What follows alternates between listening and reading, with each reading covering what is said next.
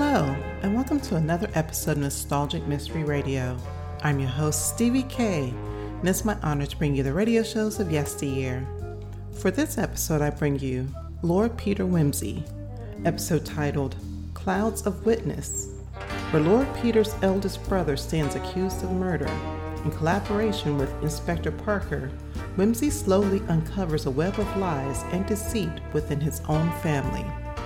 This will be an 8-part series. So sit back and relax, and I hope you enjoy this Nostalgic Mystery Radio. Thank you for listening.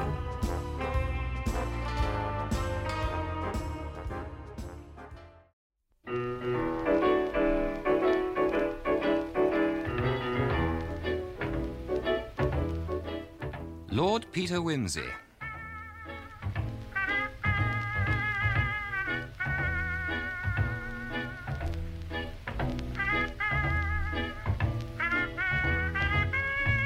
Starring Ian Carmichael as Lord Peter and Peter Jones as Bunter.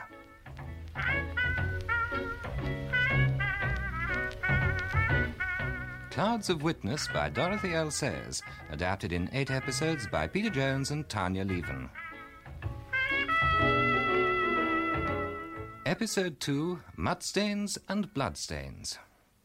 Lord Peter Wimsey's brother, the Duke of Denver, stands accused of murder following the death by shooting of Captain Dennis Cathcart, Lady Mary Wimsey's fiancé. Lord Peter has rushed over from Paris to join the family, the house guests, and his friend Inspector Parker at Riddlesdale Lodge in Yorkshire, the scene of the crime. Frankly, I think you mucked it up between you. The coroner took an awful lot of liberties. I'm afraid that was partly my fault. Oh, how's that, Charles? Well, the local inspector resented the superintendent getting in touch with the yard over his head. By the time I turned up on Friday, the inspector and the coroner were already as thick as thieves, fixed the inquest for that morning, produced their blessed evidence as dramatically as possible, all before I could do a thing. Irritating. But the worst aspect of it was the way they tramped round that garden and destroyed most of the evidence. What about the medical evidence? They couldn't spoil that, I take it. That was all right as far as it went. Cathcart was shot through the lungs. And he didn't shoot himself. You sound pretty sure about that, Freddie. I didn't say anything at the inquest because I didn't want to upset old Denver's story, but between you and me, all that stuff about Cathcart being upset and go to blazes in his manner was all my whiskers. How do you know that? Why, my dear man, Cathcart and I toddled up to bed together, and I was feeling fed up, having dropped a lot on some mining shares, besides missing everything I'd shot at in the morning. I said something to Cathcart about the world being a damn fool place. I can see him now. He stopped on his tracks on the stairs. Actually, he said, it's a damn good place, and I'm going to ask Mary to fix the date of the wedding tomorrow. And then we'll go and live in Paris, where they understand. Understand what? Well, he actually mentioned the word. What word? Sex. And he marched off to bed, whistling. Embarrassed, most likely. Not a bit of it. Cocky. Brought up abroad in the county with the fellow's temperament. Well, here's hoping that you and Mr. Parker will find out something about it. We can't have old Denver cooped up in prison with the birds so good this year. I expect you'll want to make a tour of inspection, Mr. Parker. Billiards, Freddie? I'm not on form, Pettigrew Robinson. Well, I'll give you 100. Done. See you later, Peter. Yes, toodaloo. And I've been thoroughly thrashed for my generosity. Well, I'm glad you came, Charles. Thanks, Peter. Well, where do we start? Well, assuming that Cathcart was in a happy frame of mind when he went to bed, I think we should start in his bedroom. Oh, right. It's only fair to tell you, old lad, that I'm setting off with the assumption that my brother didn't do it. I'm sure he didn't. No. Now, look here. It's your job to pour cold water and to doubt all my conclusions. I'll do my best. Here we are. A trifle Spartan. Everything's just as it was. Craig's had that much sense. According to your brother, Peter, when he charged Cathcart with cheating at cards, he jumped up, nearly knocking the table over, and that would be the table there. Yes. So Cathcart was sitting here. He pushed the chair back violently and rumpled the carpet. Yes, here we are. So what was he doing? It wasn't reading. There's no book about. Writing, do you think? No, nothing here but a virgin sheet of blotting paper. He might have written in pencil. Yes, true, old Killjoy, so he might. Well, if he did, he shoved the paper into his pocket when Gerald came in, because it ain't here. But he didn't do that, because it wasn't found on his body, so he wasn't writing. Of course, he might have thrown the paper somewhere outside. I haven't been all over the grounds. How long was he down there? Well, if we accept the gamekeeper's evidence that the shot he heard was the shot at 11:50, well, then Cathcart had an hour and a half to dispose of any note he might have been writing. Very well. Let's say that there is nothing to show he was writing. Will that do? Right, now then. Cathcart sat here in a brown study. Ah, so your brother said. Now, don't overdo it, Charles. Let's have a look at the dressing table. Yes, a nice tortoiseshell toilet set. The scent is Baissé du Soir. I say, very fetching. New to me. I must draw Bunter's attention to it. Manicure set, too. Oh, he's a particular sort of chap. You know, I never quite understood Mary taking up with him. Then I never quite understood Mary. You remember, she got caught up with some pacifist Waller. Rather deuced irritating. Particularly with the war on. Let her down badly. Presumably, her taste in men underwent a change. What about his papers? No, not much here. I think all his important papers are in Paris. He has a flat there. Didn't he have a place in London? Yes, a room in Albany. I've telephoned them to lock it until we get there. No letters? No, not a line. Built-in instinct for self-preservation. Books. Let's have a look. South Wind. Our young friend works out very true to type. Man on Lesko. Anything else I ought to look at? I don't think so. No, I've gone through everything. Where then? Well, let's go downstairs. Tell me, who occupies the other rooms? Well, that's your brother's bedroom, cleaned and dusted and generally ruined for the purposes of investigation. And when the Duchess arrived, I couldn't very well keep her out of her own bedroom. No, of course not. I wonder where he put that letter from Freeborn. Ah, no one's got a word out of him about that. Stands to reason, having accused Cathcart of being a rascal, he'd have held on to the evidence, unless, of course, the letter referred to some entanglement your brother had had years ago, something he'd prefer the Duchess not to... I say, now, that's an idea. Yeah, there were occasions, mild ones, I grant you, but Helen would make the most of them. Still, when it comes to the gallows... Yes, do you think he realises, imaginatively, that it's possible to hang an English peer for murder on circumstantial evidence? Imagination ain't Gerald's strong point. I suppose they do hang peers. I mean, they can't behead them on Tower Hill or anything. Well, they hanged the Earl of Ferrers in 1760, and he was dissected and anatomised afterwards, but that part of the treatment's obsolete. We'll tell Gerald about it and perhaps persuade him to take the matter seriously. Do you know what he wore on Wednesday night? He had heavy boots, but he had them cleaned, and he wore leggings as well. Rather an elaborate precaution for a stroll in the garden, what? Yeah. This is the way, through the conservatory.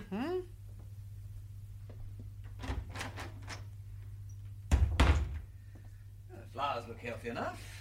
Gardener been into water? Yes, Peter, but I think he kept on the mats. I gave him strict instructions. Oh, here you are now. I've managed to identify most of the footmarks. Now, these are the Duke's. Yes. You see the gravel's discoloured? Blood, eh? Yeah, right. Now, here, he trips over the body, and here's where he kneeled. There's 2 knee marks. Yeah. And then he went up to the house. He left fairly good impressions in black mud just inside the door. Well, that supports old Gerald's story so far. Now, this one I take to be Lady Mary's. Very probably. Strong walking shoes. Yeah, and here they are again, going back to the conservatory. Yes, well, they're clear enough. Hello.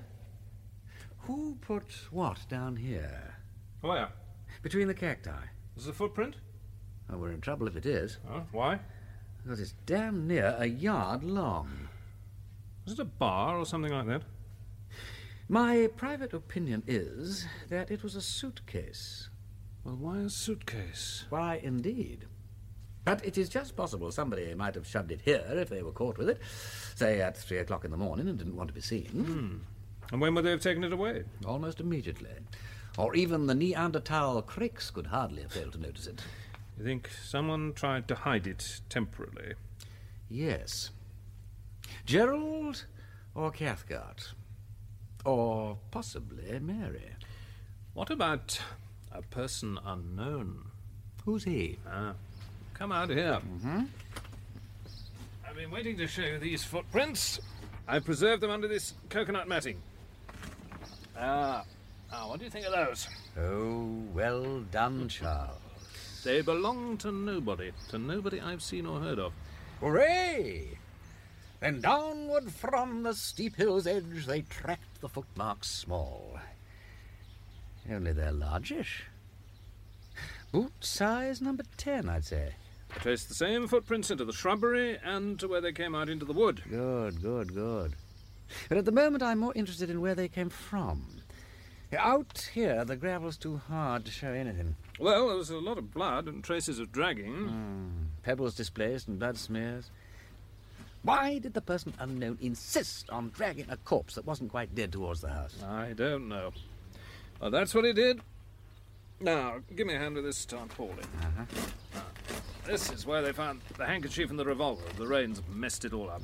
Blood still visible. Yes, a lot of it, too. Well, let's get down and look at it with the aid of my glass, shall we? Yes, Cathcart presumably paced up and down. May have been waiting for somebody. Here's that number 10 boot again. But no sign of a struggle. Now, why did he stand still and wait to be shot at? Well, if he had an appointment with number 10 Boots, it was someone who could get close to him without arousing any suspicion. So the interview was a friendly one, on Cathcart's side, anyhow. What about the revolver? Now, how did number 10 get hold of Gerald's revolver? Conservatory door was open. Look, if somebody came here with the idea of doing old Cathcart in, why didn't he bring a weapon with him? Why rely on getting one out of the house? It does seem more probable that Cathcart brought the revolver and shot himself. Then why did number 10 drag him into a conspicuous position and then run away? Look, wait a minute, Peter. Suppose we begin by tracing where number 10 came from. Hello. Look, something here. By Jove, here is real treasure trove. Where? Oh, see? Sitting under this leaf as though it were waiting for us. It's a brooch, isn't it? No, it hasn't got a clasp. No, it's one of those charms girls hang on bracelets.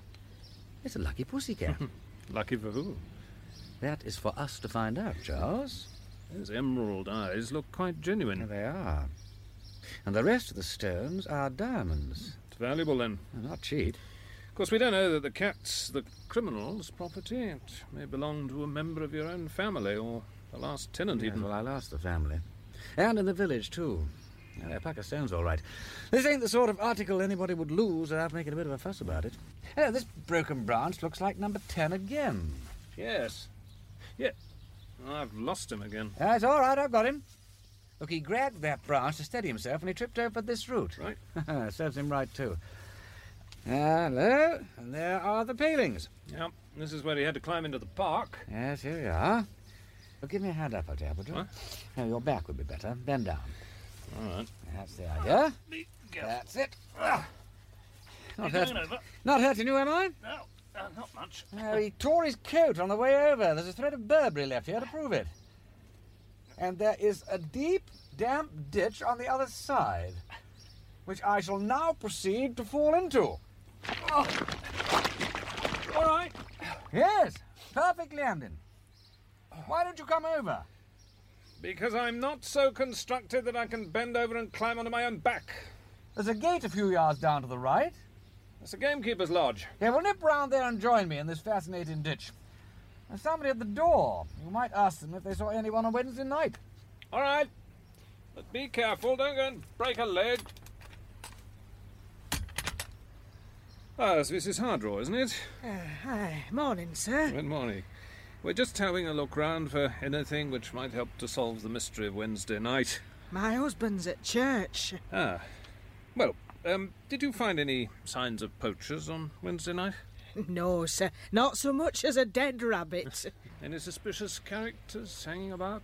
Nay. Well, us keeps a lookout for tramps and such, as it be such a lonely place. But Wednesday, I saw none but a young man with motorbike and sidecar. What time was that? Oh, I reckon 'twas about noon.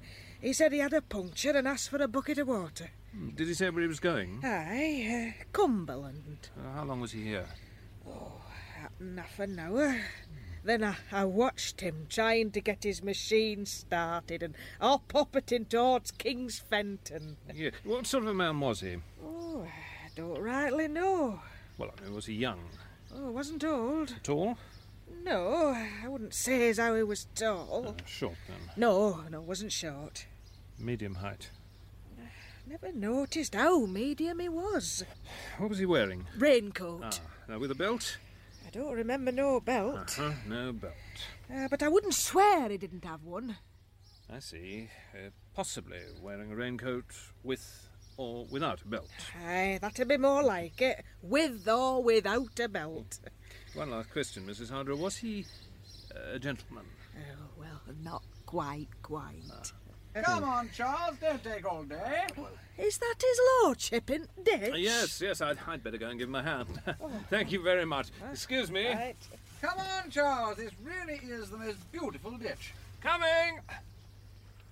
From such a ditch as this, when the soft wind did gently kiss the trees, and they did make no noise, from such a ditch our friend, methinks, mounted the Trojan walls, and wiped his soles upon the greasy mud. Yeah, there you are, Charles. Say, just look at my bags. Yes, but look at the wall. Number 10 must have been a very tall man. Yes, I know. It's no end of a climb from this side. But he might have had a friend. Give him a hand or a back. Only one set of footprints. Yes. So, we know he went in. And since he ain't in there still, we can assume that he came out again. But somewhere else. True. So let's walk round the perimeter and see if we can find the spot he exited from. Right.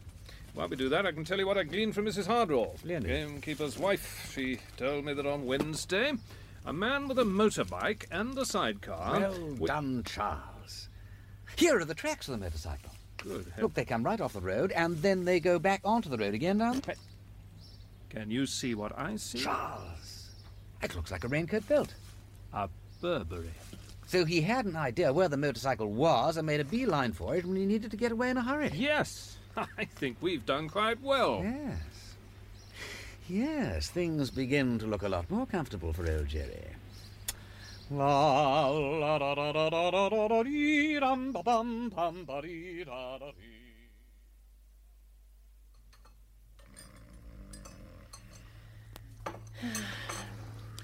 I wonder what damn silly fool invented Sunday afternoon. Now, don't you start grumbling, Freddie. Think how dull old Jerry must feel in Clink. Probably playing drafts with the warder. Where's your policeman friend, Peter? Going back to London. I never heard him go. Well, why don't you take Pettigrew Robinson down to the billiard room? I can't wake him up. Pettigrew Robinson, pass the chocolate biscuits. No. Here you are. Out again like a light. Fantastic gift, that. Where would you go in this place, Freddie, if you wanted to write a letter? I had no idea. Never write 'em. Encourages people to write back. Before you know where you are, you're in correspondence. Where did Gerald write his letters? Well, in here, I think. And I saw Pettigrew Robinson writing a letter the other day. Weren't you, Pettigrew Robinson? Yes. Here you are. You see that? He's passing the chocolate biscuits again. Well, don't disturb him. You were quite right, you know. Yes, he did write a letter at this table. You sure? See this blotting paper? There you are. There's Jerry's signature. Also, a big, sprawling hand, which I would judge to be feminine. What are you going to do with it? No plans, actually. I'll just pop it into my pocketbook and forget it. Think I'll drop Jerry a line. Might cheer the old blighter up. Yeah, we'll give him my kindest. Any message, Pettigrew Robinson? I don't know how you spell that. Tea so early? Oh, I hope you don't mind, Helen, only felt a bit peckish. Have a chocolate biscuit. Here you are. Ring for Fleming, Peter. Oh, yes, sorry, old thing. Just writing a few lines to cheer your loving husband. Any messages? I have already written, thank you, Peter. Have you had tea? No, not yet. Waiting for you, actually, Helen. It's stone cold. Fresh tea, Fleming. Very good, Your Grace. Look, half-heard you, Fleming. I'd like to see a copy of the local paper, please. They don't give a very good report of the inquest, my lord. The front page features the discovery of an old motorbike in a duck pond. Motorbike, did you say? With a sidecar? Oh, why, yes, I believe it had a sidecar, my lord. Send Bunter to me, would you, and ask him to bring the newspaper on. There's a good lad. Very good, my lord. Oh, and order a car for me, too, would you, please? Yes, my lord. And the tea, Fleming. Your Grace. Mary coming down to join us? No. I'm worried. She seems to be giving way to her nerves. It's so unlike her. She's usually so plucky. But she won't let anyone come near her. I've sent for Dr. Thorpe again. You sent for me, your lordship? Yes, Bunter. Would you excuse me, Helen? Certainly. Who got the paper? Here it is, on the front page. Ah, yes. Aha! A Douglas motorcycle with sidecar. Submerged for several days. No number plate. Bunter, I am going into Ripley. Does your lordship require me? No, thank you, Bunter, no. But who's been lady's maiden, my sister? Ellen, my lord, the housemaid. Then I wish you to exercise your powers of conversation on Ellen. Very good, my lord.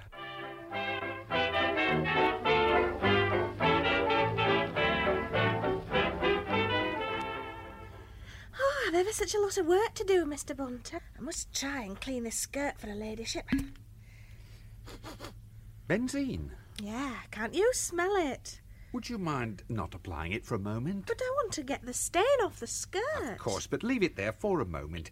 That skirt has a story to tell. Get away! Oh, yes, to the analytical mind it has a lot to say.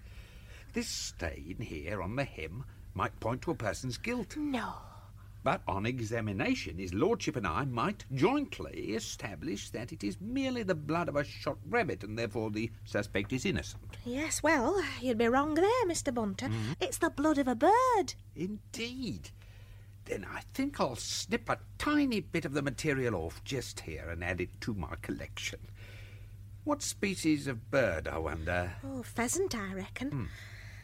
Is it all right for me to clean the stain off now? Carry on.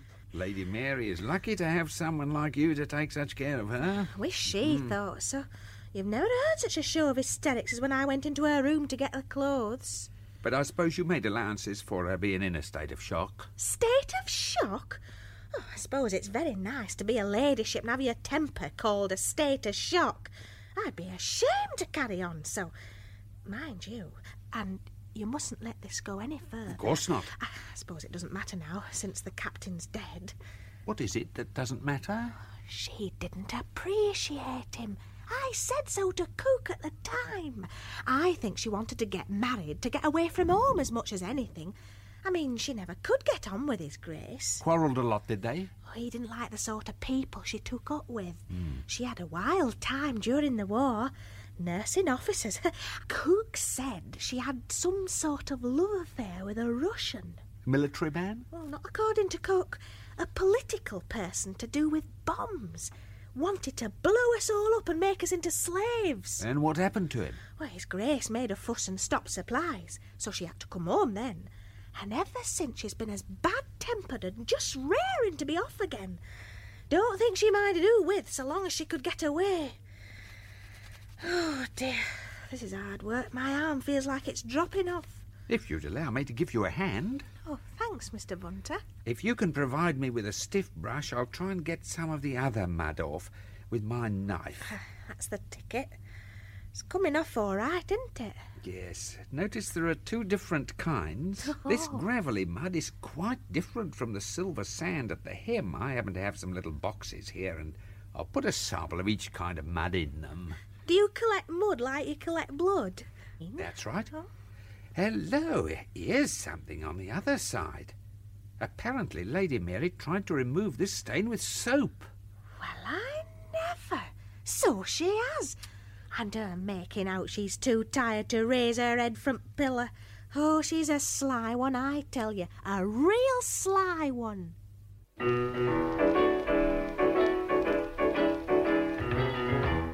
In that episode of Clouds of Witness, the parts were played as follows. Lord Peter Wimsey, Ian Carmichael, Bunter, Peter Jones, Inspector Parker, Gabriel Wolfe, Freddie Arbuthnot, Nigel Lambert, Pettigrew Robinson and Fleming, Bill Wallace, the Duchess of Denver, Betty Cardno, Mrs. Hardraw and Ellen, Miriam Margolyes. Mudstains and Bloodstains was adapted by Peter Jones and Tanya Leven from the book Clouds of Witness by Dorothy L. Sayers. The program was produced by Simon Brett.